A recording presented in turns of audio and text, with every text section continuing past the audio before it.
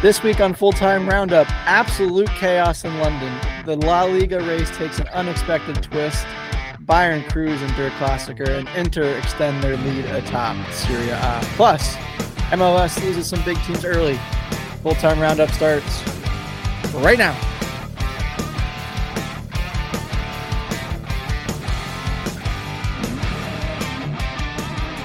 And welcome into another edition of the Full-Time Roundup. I am Matt Gesslin, as always, joined by my good co-host Daniel Brackett here.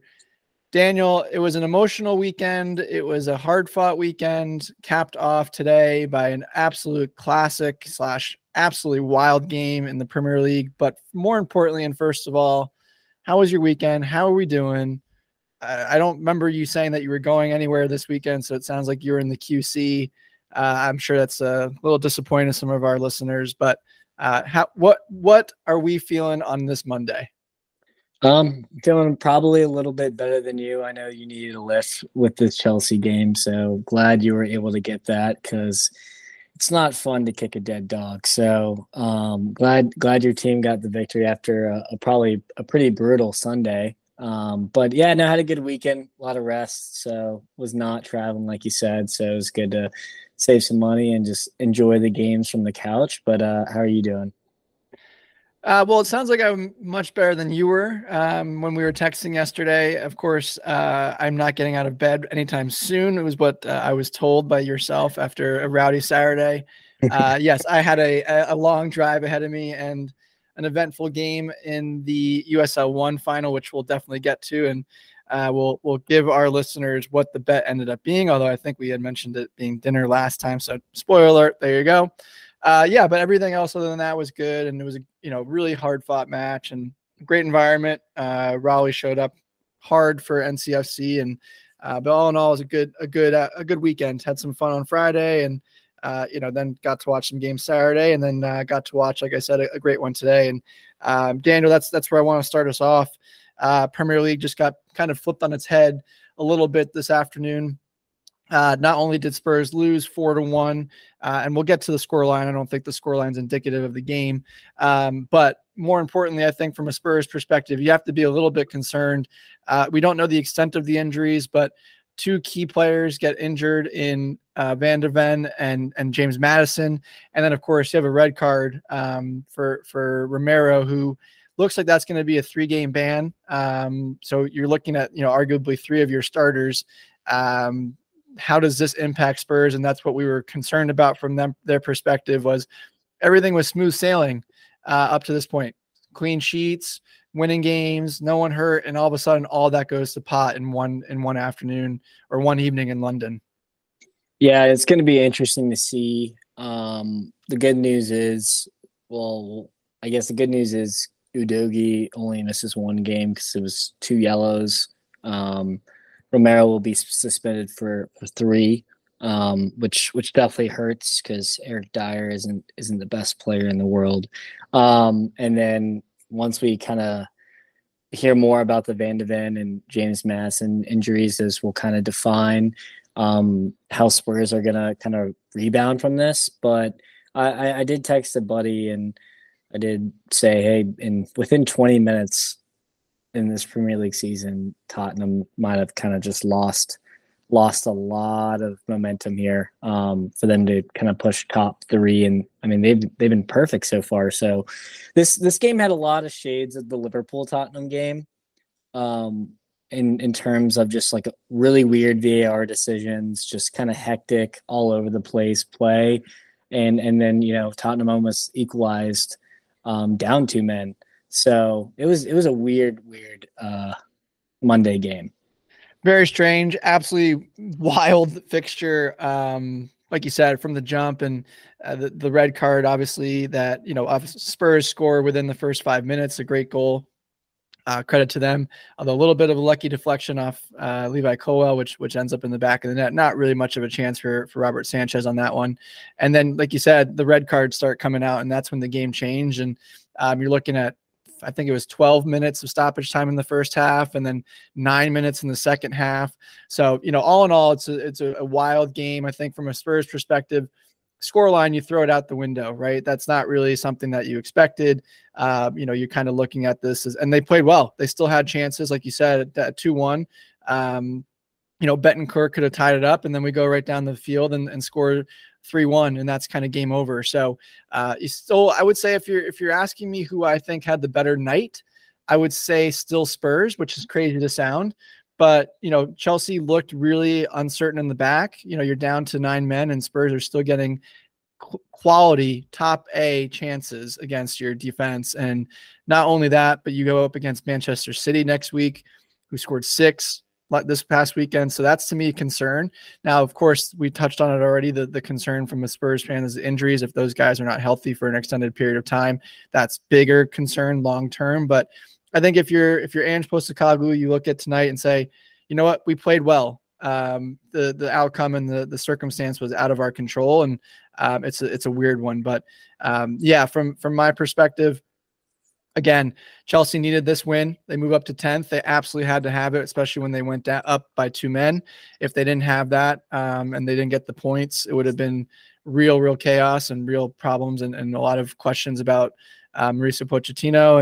And like I said, they go up against City, who scored 6. And Daniel, they looked to be clearly the title contenders that we expected them to be, and added some pieces that, not really many people had spoken about or weren't too sure how he was going to fit into it. But boy, the Jeremy Doku looked like he fit right in with this Manchester City lineup on Saturday.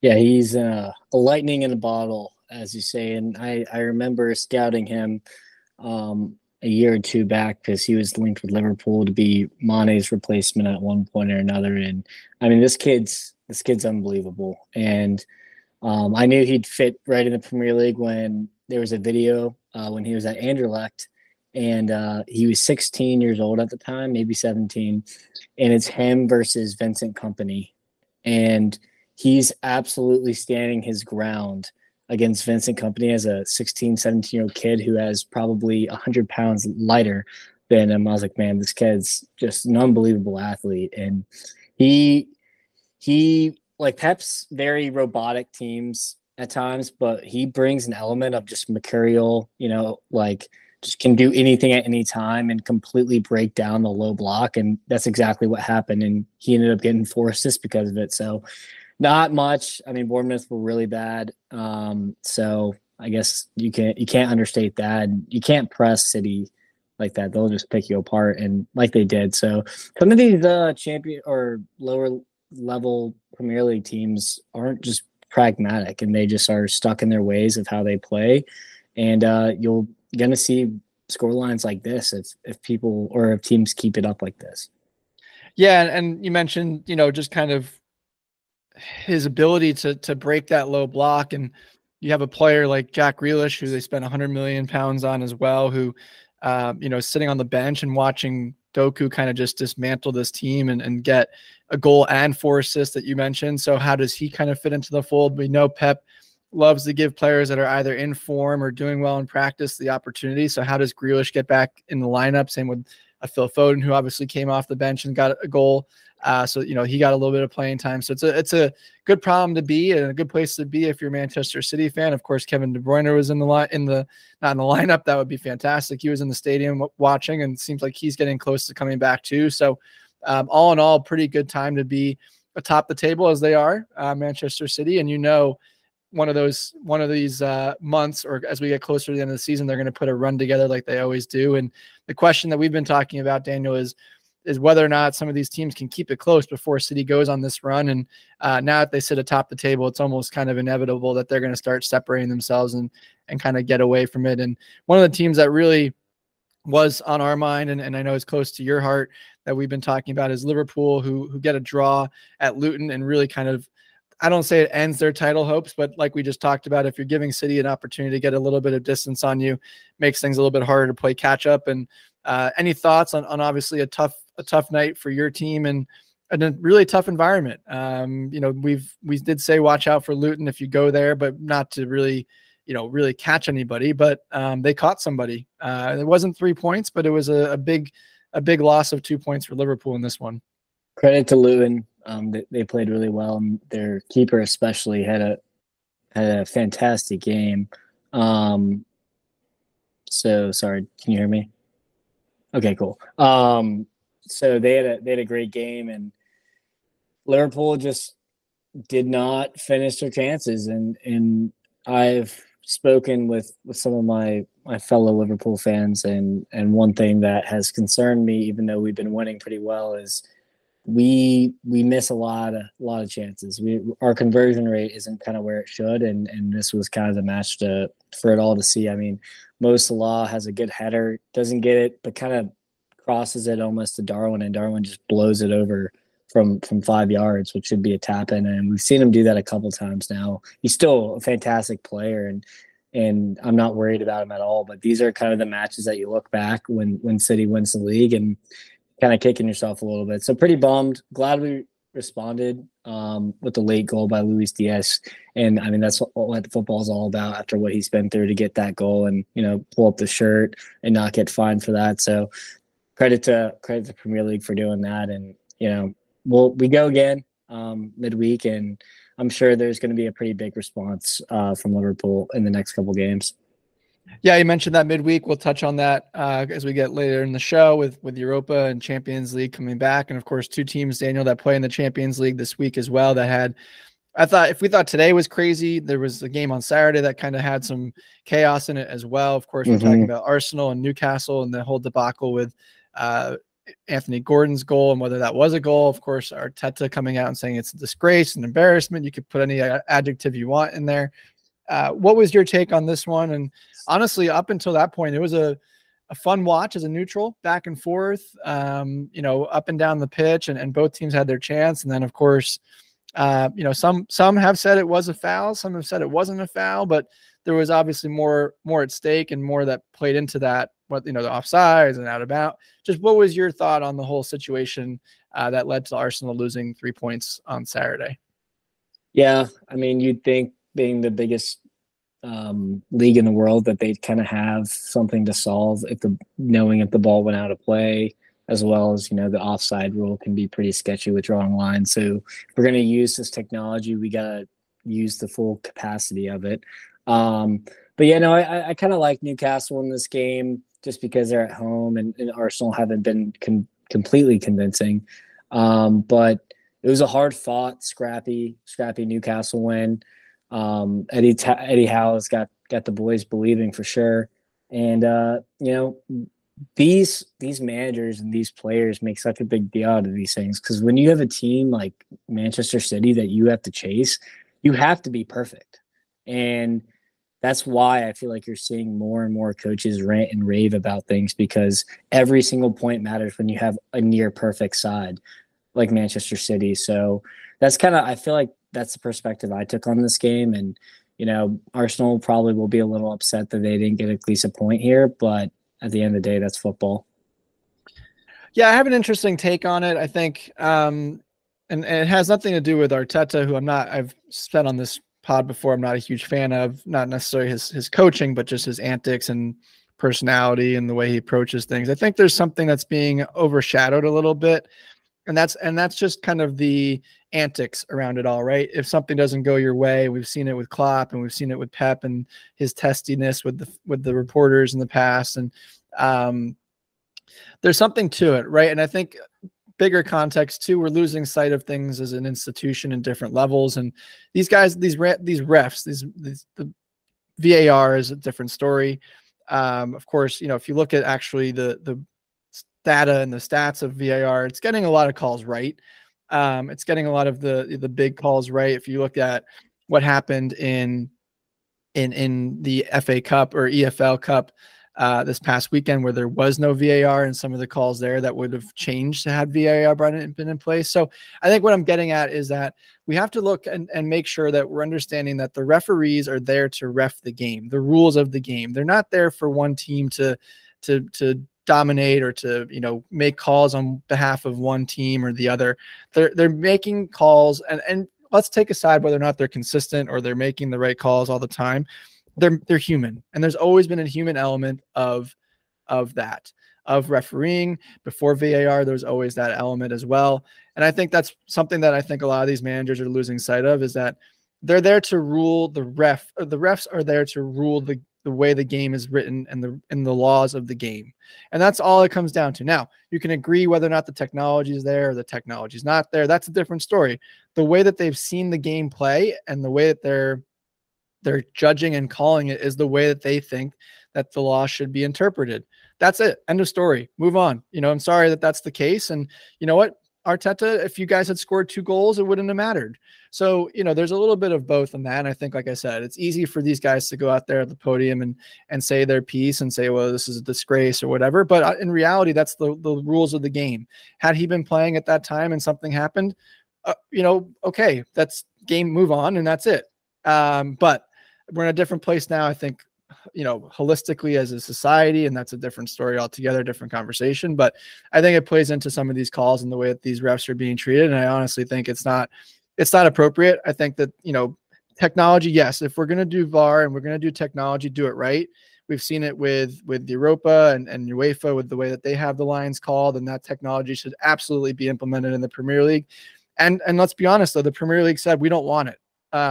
Whether that was the owners or that was the managers or a combination of both, they didn't want that system where you could instantly have the ball called out if it's out, and same with offside where that technology is in play. So everyone needs to just shut up, play the game, and you know what? Let the play on the field rule itself. That's harder than it sounds, but because when it happens to your team, you want to go up in uproar and say, this is bullshit, but that's everything. Everyone happens. It happens to every team. And no one's singling you out. So yeah. I think that everyone needs to remember that as well. So we see it in all sports too. So it's not exactly. just soccer. So I mean, let the refs ref the game, focus on what you can affect and change and get a result if you can. And at the end of the day, this is football. We've seen the hand of God a long time ago, but that affected the World Cup, and right. It fucking happened. So who cares now? Nothing's going to change that. So exactly. Just to quickly hit on, Forest beat Villa 2-0. So Villa kind of lose some steam here and get in top 5. But I just wanted to, quick 10 seconds, just a round of applause. Congratulations. Sheffield get their first win of the year. And I honest to God thought this might actually never happen. Whoever, it was Wolves this time, but if you lose to Sheffield, you should get like negative points for that. Honestly, at the end of the day, that's just embarrassing. But just wanted to give Sheffield a shout out. We've kind of shit on them all year. So congratulations on your first win. 1 win, got to add it, got to have 1. So congrats to them. Maybe they get a couple more points now, as we saw with Luton when they got their first result. Tough. Just a side note, as we mentioned Spurs in the top half of the show, they have to go to Molineux this week, which will be, as we all know, is a tough place to go play, especially after losing to a team like Sheffield with some injuries. Oh, yeah. So just keep an eye out for that one as well. But another team that continues to struggle, Daniel, is Burnley. And we've touched on them a little bit. What is going to happen with this team? They just continue to put in poor performances, and they lose 2-0 to Crystal Palace. The question I sort of haphazardly ask you, because I know the answer, is can Burnley sack Vincent Kompany at this point, or do they kind of let the cards roll and be where they are, given that it was kind of expected they weren't going to stay up?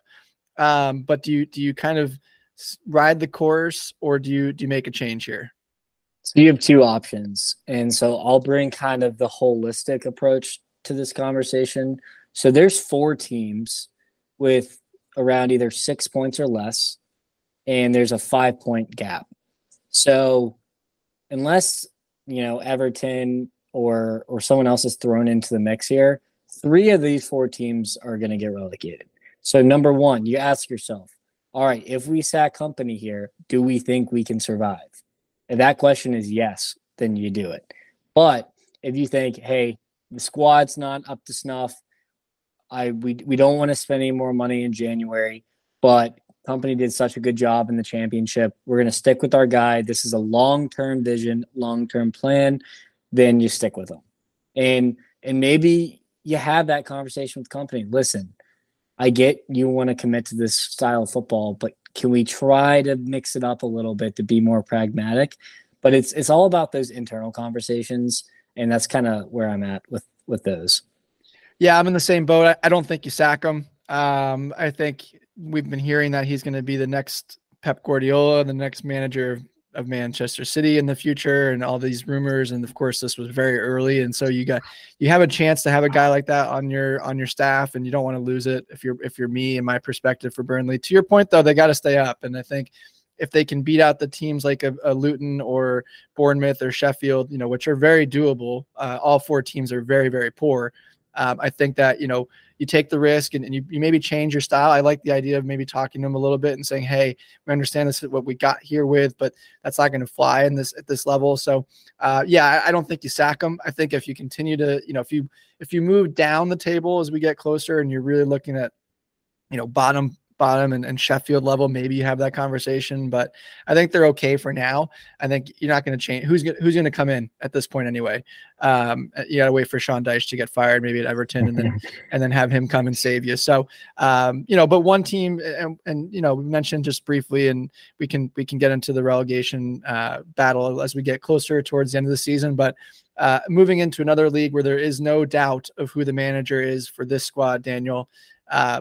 Thomas Tuchel and Bayern Munich absolutely put the pedal to the metal against Dortmund and just blew them out of the water. It started early and it continued all the way through a 4-0 win. This wasn't even a matchup at some point. It looked like a class of David versus Goliath, and that's surprising to me. Absolutely, and kind of carrying with your little analogy here, Dortmund are on their highway to hell because that was a brutal loss. When you could see 3 minutes into the game off a corner, that's just not how you start a game. That's how you beat yourself. And we had a follower of the show, Ewan. He does Charlotte FC content with Crowncast. He tweeted, and I couldn't agree more. So Bayern aren't that good this year. This is just showing how bad Dortmund are. And we've seen Dortmund play well in big games and struggle in mid-tier opponents, but they completely rolled over. And it just was a shame to see. And, it's kind of looking like, Dortmund still can get top four, but it's going to be the same old Bundesliga. We get excited every year that maybe someone will knock Bayern off their perch, but it doesn't happen. But we'll see. And I was pretty disappointed. I thought it was going to be more back and forth, and I was pretty disappointed and let down by this match. Yeah, we've talked about it, how the results were not indicative of the play that Dortmund was putting on the field. They do get, they were undefeated going into this one, but they never really stood out like they were going to kind of compete here. And of course, Bayern Munich losing in the cup on Wednesday was not helpful. They got their full attention as well, especially given all the politics and the news and the papers around that loss. And so you knew Bayern was going to come ready to go. And unfortunately, Terzic just does not have his guys ready. And you mentioned Upamecano scoring in the 3rd minute, and they went off on their way from there. And it is tough to say. I was looking forward to RB Leipzig potentially challenging, and they shockingly lose to Mainz on the weekend as well. And so who's going to really compete with Bayern? I think the only team that we can talk about, Daniel, which we're all both very high on, is your Bayer Leverkusen, who continue to win. They beat Hoffenheim, and they're for real. And I think you're looking at a real 2-horse race here in the Bundesliga. Now, of course, the matchup that's going to be the decider, if all things continue on the path it's going, is going to be that matchup in Leverkusen later in the season when Bayern goes on the return leg after a draw at the Allianz Arena. And, how is Xavi going to be able to slay Goliath, I guess, is the question, to use that reference twice in a matter of 5 minutes. I hope so. And the way Leverkusen are just doing it is they're not even winning ugly. They're just winning in such a beautiful fashion here. And we talk about them a lot because they're the kind of darlings of the Bundesliga right now. But the outside backs are the ones that are making the difference with Xavi ball. And Grimaldo had 2 goals this week, but he's had 5 goals, 3 assists already. And Frimpong has had 3 goals and 5 assists. These are outside backs, wing backs more you're talking about. But when you're getting that production and then you have a Florian Wirtz, Boniface, Hoffman, and then guys off the bench like Horslek and Adley. And Patrick Schick hasn't even played a game yet. That's the scary part. I really do think they can go the distance. And I'm just kind of in love with how they play. It will be interesting. Of course, they're battling on two fronts, three fronts actually. They're still in Polka Cup as well, so as well as Europa, where we've talked about them being the darling of that tournament and probably going to, along with Liverpool, be the favorites there. So it is going to be interesting. Of course, they do separate themselves, like I mentioned. It's really a 2-horse race. Bayern Munich and Leverkusen now a 5-point cushion from Stuttgart, who again dropped points. I say that again, Daniel. This is the story now. Formerly second place team, they lose Guirassy and they start to kind of falter a little bit. I don't think any of us really expected them to go the whole distance, but now sitting third and like I said, a surprise loss on the weekend. And then of course, the continued fall of a team that we've been talking about, pretty regularly on the show is Union Berlin, just to wrap around the Bundesliga quickly. And they're now currently 16th after a really tough loss to Eintracht Frankfurt 3-0 on the weekend. And they have Champions League this week too. So things are really looking dire for Union Berlin, who we thought was going to be a nice story and continue that story, but it looks like that may be all she wrote for Union Berlin.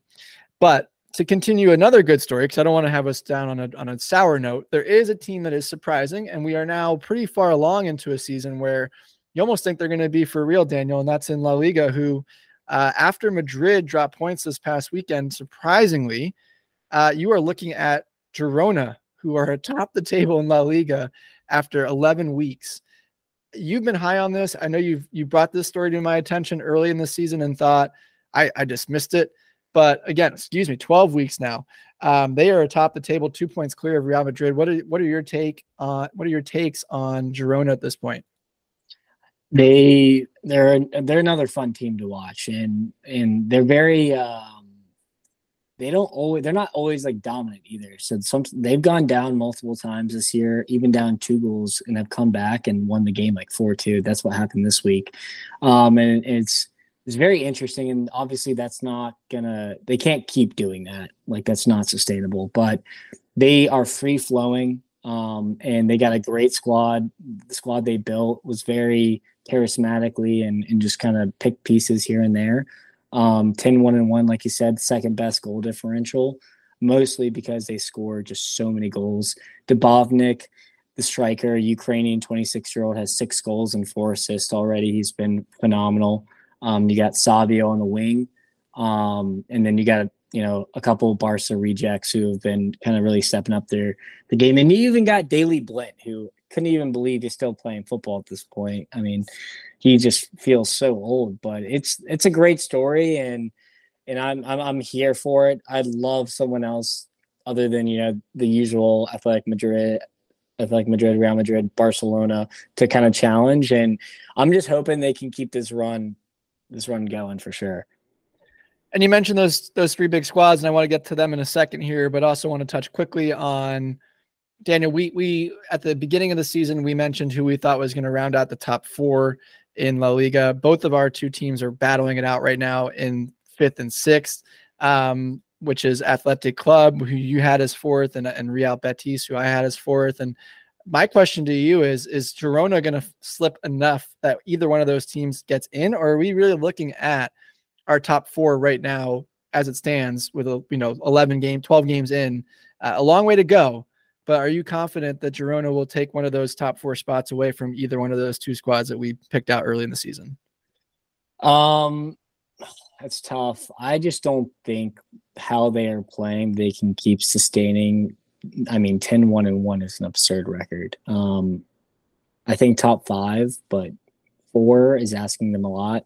They still got to play the big boys, and Real Madrid humbled them, so they still got to play Barca, Athletic Madrid, and everyone around them. So it's going to be up to those games to see if they're really about it or not. But I still like them to kind of maintain that top 5, top 6 status for sure. Yeah, I couldn't agree more. I think their points separation gives them an advantage, right? They're about 11 points clear of those 2 teams. So, we'll see what happens, but I think that they're up there for a while. It'll be interesting to see now a team that like I said, I want to touch on the three big boys in La Liga and just kind of one victor, one draw, and a surprising loss out of that group. Real Madrid, as we mentioned, dropped points to Rayo Vallecano, which was surprising. And then Barca edge out a win against Real Sociedad and Atleti lose to Cadiz. I'll let you take the floor and take us where we're going on this one, but those are three pretty interesting and surprising results all around. Yeah, I wanted to talk a little bit about Madrid because we've mentioned this before at Real Madrid too, just to specify. And you've kind of seen what I've said maybe in the past a little bit kind of come to fruition here, that they just couldn't put the ball in the back of the net. And they finally were not bailed out by Jude Bellingham. And Vinny Jr. has yet to step up. Rodrigo has not been good. Joselu's kind of hot and cold. And you need these three players to step up because Jude just cannot keep sustaining what he's been doing. Even though he might be one of the best, if not the best player in the world, he needs these guys to step up. And Ancelotti's kind of got to maybe put a foot up there the other attacker's ass a little bit. Hey, like, it's time for you guys to start producing here and score some goals. So it's going to be interesting how Ancelotti kind of manages that. But Real Madrid have kind of been just being carried by Jude, and I'm not sold on them yet. And I think the La Liga is still very wide open based off this. But maybe if they address it a little bit in January, they can kind of fortify the league. But I'm just still not convinced with them yet. It will be interesting to see what kind of moves they make. Of course, they are rumored to be the front runner, if not let's call it a lock for Mbappe in the summer, as a lot of people are donning it. So it will be interesting. I think, to your point, and I completely agree with you. I mentioned it earlier in the year as well, that they need a number 9. They're missing that once Benzema left, and Jude was only able to fill so much. And of course, that covers up a lot of cracks when he delivers, but he's not going to be able to deliver week in, week out, especially 20 years old, and one of the best teams in one of the toughest leagues in the world. So it's going to be an interesting one. Now, another team that's looking for some goal scorers, Daniel, that's Barcelona. Surprisingly, they looked really raw and really had a rough match on Saturday against Real Sociedad, who we've talked about as a really good squad, Champions League squad. And they gave Barcelona everything they could ask for. Ter Stegen kept Barcelona in it for basically the entire match. And then an absolute worldie of a ball from Gundogan to Rahu, basically in the 90th minute to give them to steal. Let's say what it was. They stole 3 points from Real Sociedad on this one. Yeah, I couldn't agree more, especially the first 20 minutes were all Real Sociedad, and it was looking pretty dire. Both teams had good chances. Still yet to see, Robert Lewandowski and Rafinha and those players coming back to injury kind of establish themselves. Now, you did see Pedri make his first appearance. I think this is his first appearance since the injury, so that's going to be huge for them in the future. And I'm sure he'll get minutes midweek to kind of maintain that fitness. But Xavi's got some work to do with this team. João Felix came on the scene hot, but it's kind of simmered off since then. So he needs to get their strikers firing, and that's what they have not been doing. Lewandowski's struggled this year. Ferran Torres has been hot and cold. So you'd like to see Barca not have to rely on the youngsters as much, like Lamine Yamal and Gavi and all them, and have those experienced players step up a little bit. So I'm still bullish on how Barca is going to be, especially that they survived the injury crisis. But this is why they pay Xavi the big bucks, and he needs to get them firing again.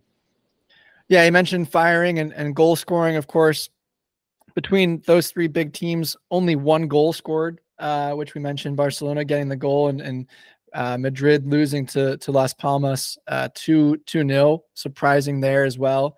Of course, they still have a game in hand on everybody, but they're now sitting in 6 points, out from first and 4 points from Real Madrid. So an interesting one there as well. 2-1. They did get a goal on that one. So 2 goals scored between the three big boys against really lackluster, opponents.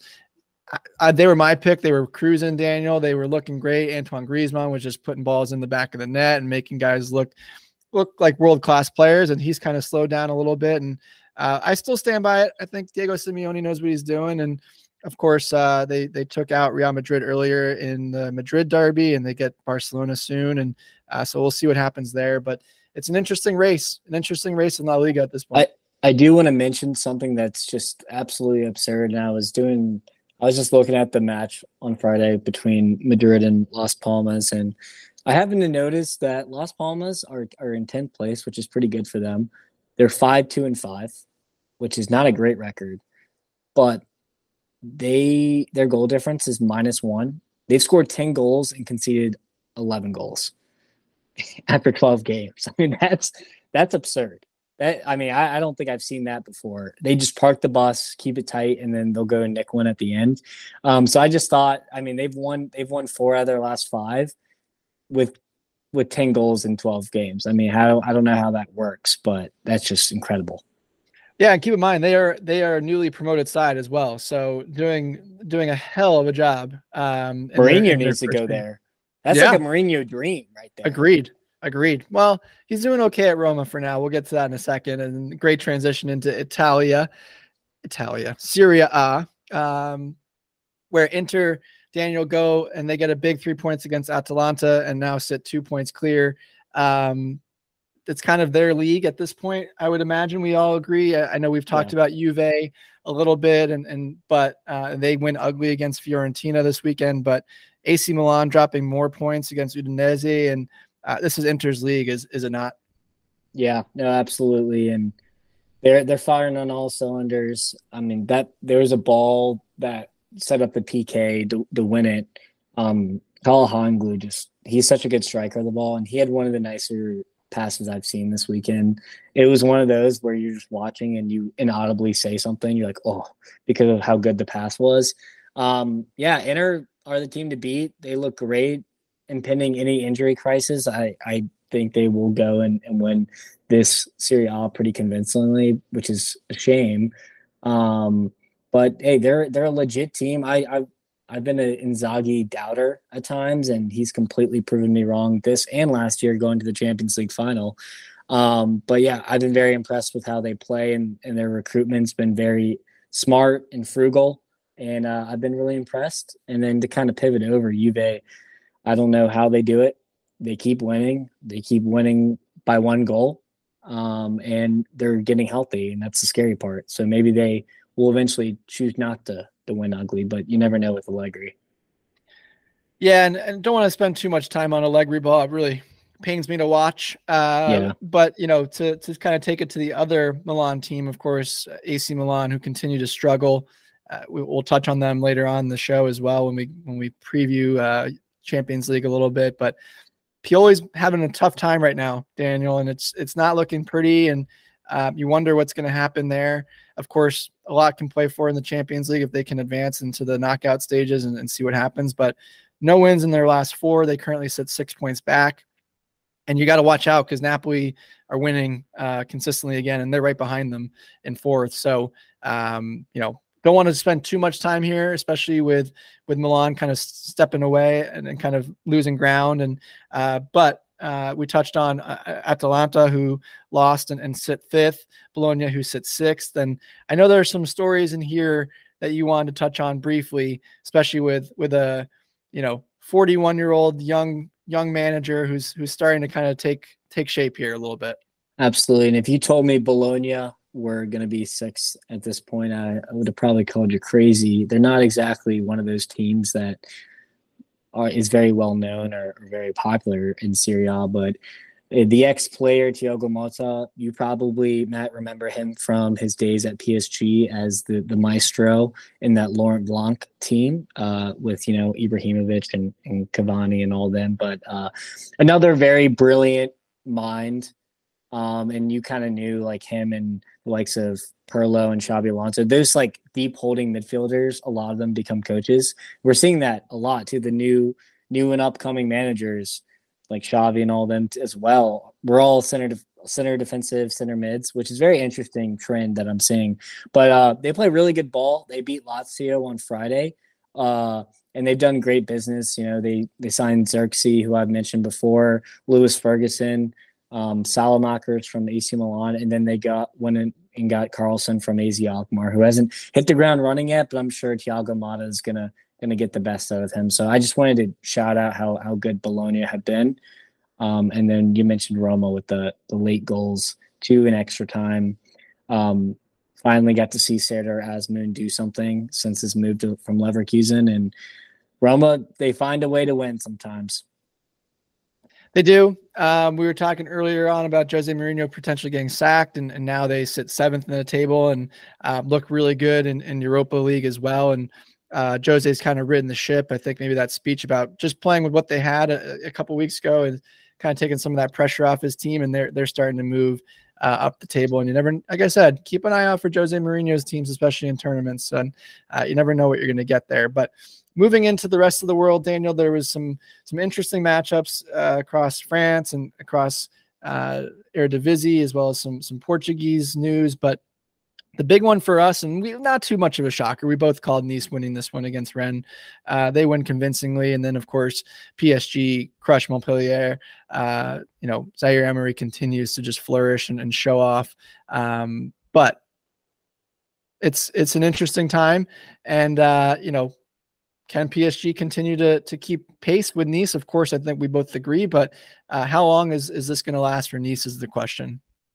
I don't see it lasting very much longer, but they just keep winning. So it's kind of hard to say. And PSG are kind of starting to hit form here and firing on all cylinders. Warren Zaire Emery has, I think, 6 goal contributions in the last 5. And just real quick, something funny is it's a very tight at the top. Nice are at 25 points, PSG at 24, and Monaco at 23. So as close as you can get. Ligue 1 is kind of looking a little bit more interesting than Bundesliga, and both call them Farmers League, but I'm kind of liking the competitiveness in Ligue 1. It is known as the Farmers League, yes, and one other league that might be considered Farmers League, and we're not diminishing any of the leagues. That's why they kind of sit in this rest of the world category for us is Eredivisie, and we've touched on Ajax and their struggles a lot as well, but they do get round of applause for them as well as we did for Sheffield. 2 wins in a row. 2 wins in a row, Daniel. They have a big matchup this weekend, or not this weekend, on Thursday in Europa as well. So they're kind of on a potential little winning streak, as they say. Maybe they're turning things around there after a dismal start. PSV, of course, get the W as well in their match and sit atop the table in Eredivisie. And then a nice tight battle. You mentioned kind of Ligue 1 becoming a little tight. We also have a tight battle in the Portuguese league. Benfica, Sporting, and Porto, of course, the 3 teams that you would associate with that league, all really tight at the top, and going to be an interesting battle. And of course, Benfica struggling at the Champions League level, but Porto look to probably advance from their group, and it's an interesting time in the Portuguese league as well. But as we transition, just kind of want to make sure that we give our listeners an opportunity to engage with us. And again, follow us on X at Fulltime Roundup. You can follow Daniel at Liverpool CLTFC. You can follow myself at M Gesslin. Please download and like and subscribe wherever you get your podcast. Leave us a 5-star rating. It goes a long way to spreading the brand, as Daniel likes to say. Now, one other thing that we want to touch on is we've been adding leagues here and there, and we want to touch on MLS, who, Daniel, are now almost through the second match rounds. Let's not call it the rounds. Let's call it the second. Yes, exactly. But they're second fixtures of the series. So now we got it because it's very confusing. Why would we make this very easy for everybody? Sporting KC does knock off St. Louis. Daniel, I was not surprised by this. I told you I thought this was going to happen.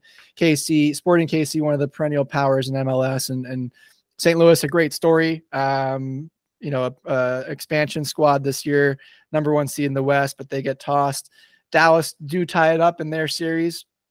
Of course, Cincinnati, which we expected the top seed in the East, absolutely destroy New York Red Bulls, which is music to my ears in penalties. And then LAFC wraps up their series against Vancouver. Anything that you want to touch on in MLS or like we said, maybe wait till we get to the knockout when it gets interesting. MLS is just such a wild league. LAFC, I don't know if you watched that. They called a goal back because the referee literally body checked a player when Vancouver was about to shoot on top of the box. And then I'm not familiar with the Vancouver coach, but he had a shirt that says like I am Vancouver or something of that nature. And he was just going fucking ape shit on the sideline. Got a red card too. And just him getting sent off with the graphic of that shirt was one of the more funniest things I've ever seen. It was just MLS after dark, as Tom Bogert likes to say. And I was absolutely here for it. Now, kind of to pivot to another soccer league, it was very quiet in our chat between me and Matt yesterday as NCFC beat Independence and PKs. And I know Matt is a gigantic Independence fan, so I wanted to give him a nice 24 hours to do whatever he needed to do before we spoke on it. But it was a pretty good final. Like you said, Raleigh showed out, and it was a great atmosphere. They got a great soccer park out there that I actually used to train at quite a bit and been to a ton of games growing up. And that side of Raleigh, Cary, was kind of where I grew up. So happy that my boyhood club kind of clinched this, no matter how it happened. And do you kind of want to give a little insight, a little 24 hours post-react to this game? Yeah, I mean, it was a fantastic match. Final you could ask for. Both teams expansive and a lot of chances on both sides. And then, of course, you get 0-0 in regulation, go to extra time. Independence go up in the first half of extra time on a header by Hector Acosta, which was great off a corner, and places going. Well, your side of the field's going quiet. Our side was going pretty nuts. Shout out to all the ultras and mech reserves who went up there and filled 2 buses worth and really showed out and made a lot of noise. And then you guys get a late, I think 113th minute equalizer, which really got the place rocking. Almost got a winner actually after that. You guys just had the momentum going into PKs, and a really painful way to lose any kind of final. No one wants to see finals go down to PKs, but that's just the way it is sometimes. And 5-4 in PKs. You guys didn't miss one. We missed one, and that's the game. But again, like you said, great atmosphere, great we great facility on grass, which is rare, and just the way that the boys played from my perspective, we were extremely proud of them as a club, as a city. And there's big things to come from Charlotte Independence. Of course, NCFC will move up to USL Championship next year, so they're no longer in League One. It's not a promotion relegation. It was already announced they were moving up, but Independence will be a force to be reckoned with next year. And again, shout out to those guys. Keep your heads up, guys. It's you did us proud, and we're excited to back you guys for next year into the future too. So, Daniel, I know we covered a extensive amount of football there. We're going to take a quick break. On the other side of the break, though, we're going to do our players of the week. And then we're going to give you an absolutely quick preview of UCL and Europa League matchups. And Daniel will give you some of his bets going into those matchups as well. So we'll be right back.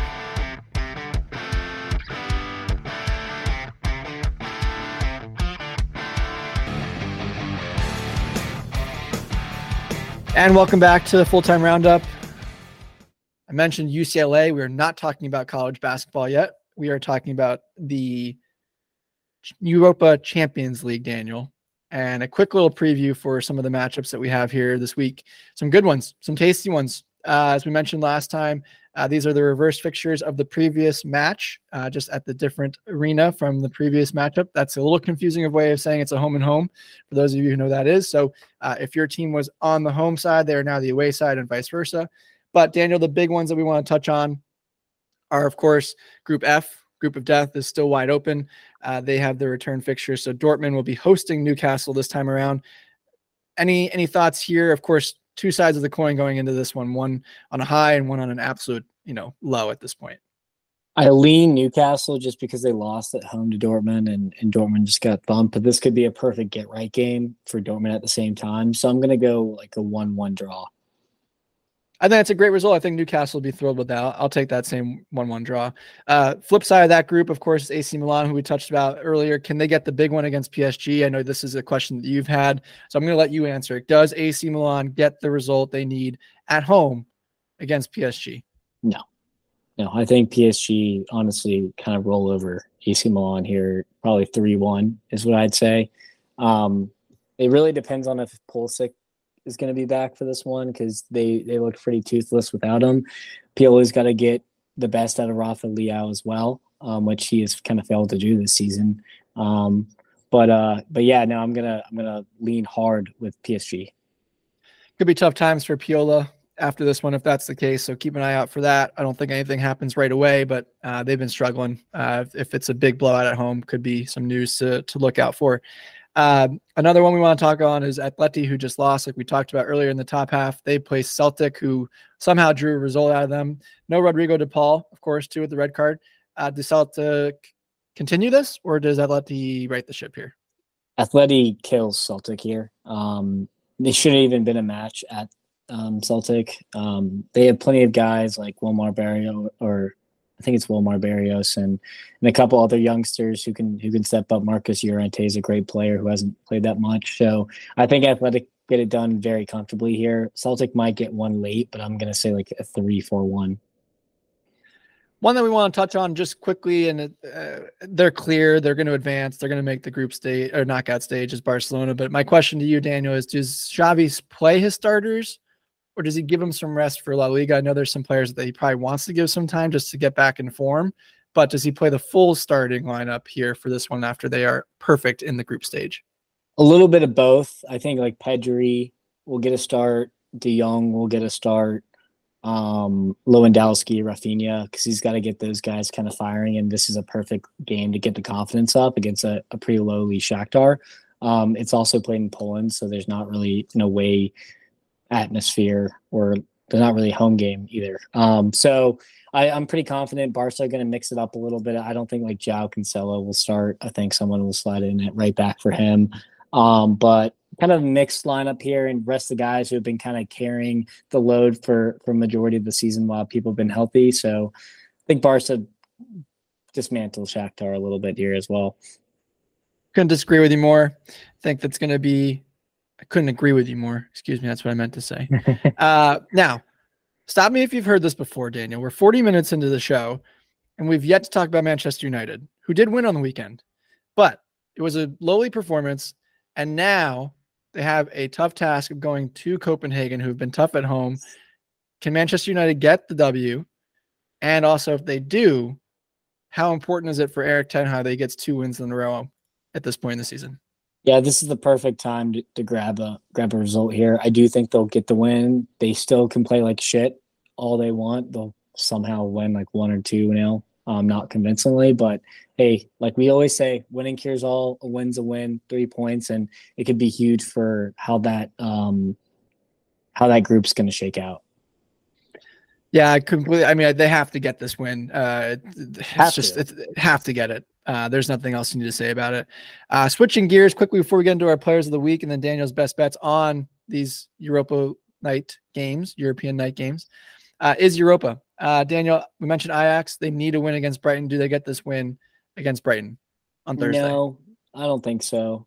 They might get a draw though. I feel like a draw is not out of the question. Brighton have been kind of a yo-yo as of late, so I'm sure De Zerbi is going to want to win pretty badly. But this, I'm going to say like a 2-2 draw. Keeps both teams in the group, to be honest, too. So I agree with that. Another one at Atalanta. Can they bounce back after this weekend? Yeah, no, I think they will. They're a great side. They kept it close with Inter, which I was impressed with. They kind of passed the eye test there, so I think Atalanta will go on and win this group anyways. Yeah, tough to say that they played poorly when they lost 2-1 against the league leader. So I agree with you. I think they roll through. West Ham could really use a performance, Daniel. They lost again this past weekend in Premier League and been struggling a little bit. Can David Moyes get them on track again at home? This is a big one at home. Yeah, I think so. Just because the at-home aspect, we almost had a classic Matt Cooler moment when he said West Ham are in free fall, and then they go on and score 2 consecutive goals. Ended up losing the match, so Matt ended up coming off okay, but I was poking a little fun at him after that conversation. But yeah, I do think West Ham get it done. He was going to start a tally, and I think for those of you that don't know, it's a real thing. He finally starting to realize it's a real thing. But we'll definitely cover those matches on Thursday's episode as well when we break down these games, as well as give you some predictions for the weekend. But Daniel, one of our favorite segments is always the case, is our players of the week. want to touch on those real quick. And I'm happy to take us through our goalkeepers and defenders, and then you can take us through our midfield and attackers. Of course, again, we do a 3-4-3 for those that are new to the show, just to give a little bit more of the stats. But there are times when players don't have the best stats and they dominated or showed up on the sheet, and we give them some flowers as well. But for me, I think both of us, again, we do this together. Ter Stegen was our goalkeeper in the back, kept Barcelona in it. Of course, they get the clean sheet, an easy one for us. In the back, Grimaldo, again, 2 goals, and this guy just continues to score goals, mainly free kicks, but some fantastic goals as well. And they're just brilliant finishes. Upamecano, again, we touched on it for Bayern Munich, gets the opener with a header off the corner. And then Ronald Araujo for Barcelona steals the 3 points against Real Sociedad. So three defenders with goals this week. Yeah, love to see it. And for the midfield, we got Sunset, 2 assists for Athletic Club. He's a 23-year-old Spanish midfielder. Definitely keep an eye on him. He's a fantastic player. Florian Wirtz with a goal. He's just in dazzling form, as we've mentioned multiple times.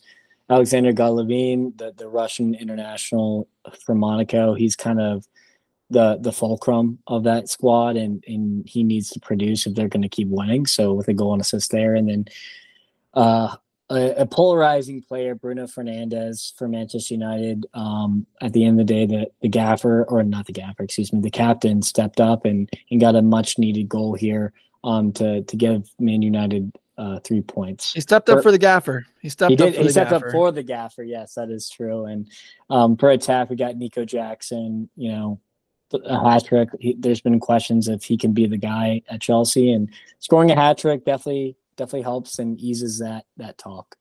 Even with an asterisk on that one. Even with an asterisk. But Chuba Akpom, 2 goals off the bench for Ajax. He was kind of the big signing that was supposed to spur Ajax on. Scored a shit ton of goals in the championship from Borough last year, and he's finally got his 2 goals. So good for him to bounce back. And then Dubovnik, 1 goal, 2 assists for Girona, the Ukrainian striker. For player of the week, I had Harry Kane. Kind of hard to leave him out when he scores a hat trick in the Klassiker. How about you, Matt? Player we mentioned earlier in the episode, Jeremy Doku, goal, 4 assists. Yeah, anytime someone has 4 assists, it's automatic. So add the goal on top of that. Can't really go wrong there. Young player of the week for me was Florian Wirtz, who again continues to get on the score sheet with a goal and their win, and Bayer Leverkusen's win. And I know you had a repeat performance for your young player of the week, but boy, has this kid been fantastic. Yeah, Warren Zaire-Emery, his goal was fantastic. I mean, that back heel from Dembele was great, but he had the composure just to absolute rifle it. Top bins. He's just in a vein of form now, and wouldn't be surprised if he scores against Milan or assists. Wouldn't put it past him, that's for sure. And taking us into that nice segue for Champions League, you mentioned PSG versus AC Milan. Generally, we will have Thursday be our intro to the betting week. But of course, with Champions League and Europa League midweek, we want to give you some bets going into those. So Daniel will take us through just those games. We will preview and give you the bets for the domestic league on Thursday's show. So please listen in for that. But Daniel, take us home with some bets for the listeners and who are going to watch some Champions League and Europa League midweek. Absolutely. Thank you, Matt. And just to preface this, we had a profitable weekend, 3-2 best bets, and we lost the parlay, but still up a unit, up 27.25 units all time. So first for the parlay of the week, and I'll update the recap of the record for Thursday, but the parlay is PSG money line, which honestly, full disclosure, I would take straight up. It's pretty juicy. Atletico Madrid, Liverpool, Barca, Napoli. Did not have the chance to calculate this because my book just came out with the lines, but those are the 5 that I loved, and I'll have if it hits or not, I'll have what the odds were. Best bets, PSG, Milan over 3. This match is going to soar over 3. City versus over 3.5 with young boys. City at home, they're going to probably do the same exact thing they just did against Bournemouth, 6-1, 5-1, 4-1, something like that, especially because young boys kind of kept it close against them at the reverse fixture. You got Barca 1.5 against Shakhtar. I think this is going to be like a 3-0 game anyways. And then Haken Molde over 3. I think there was like 7 or 8 games in the reverse fixture, or goals, excuse me. So I think 3 is a pretty easy number. And then last but not least, which will be the bonus bet, over 3, Atletico Madrid, Celtic. I think this will be like a 4-1 kind of game. So no sweat there. And thank you for listening, guys. Hope you enjoyed the show. Make sure you, like Matt said, like, subscribe, download, rate the podcast to help us spread our brand. Please interact with us on our Twitter at Fulltime Roundup. Follow Matt Gaslin on Twitter and harass him about Independence and Chelsea at Life of Gaslin. And you can always talk shit to me about Liverpool's draw at Lewin at Liverpool CLTFC. We will see you guys Thursday.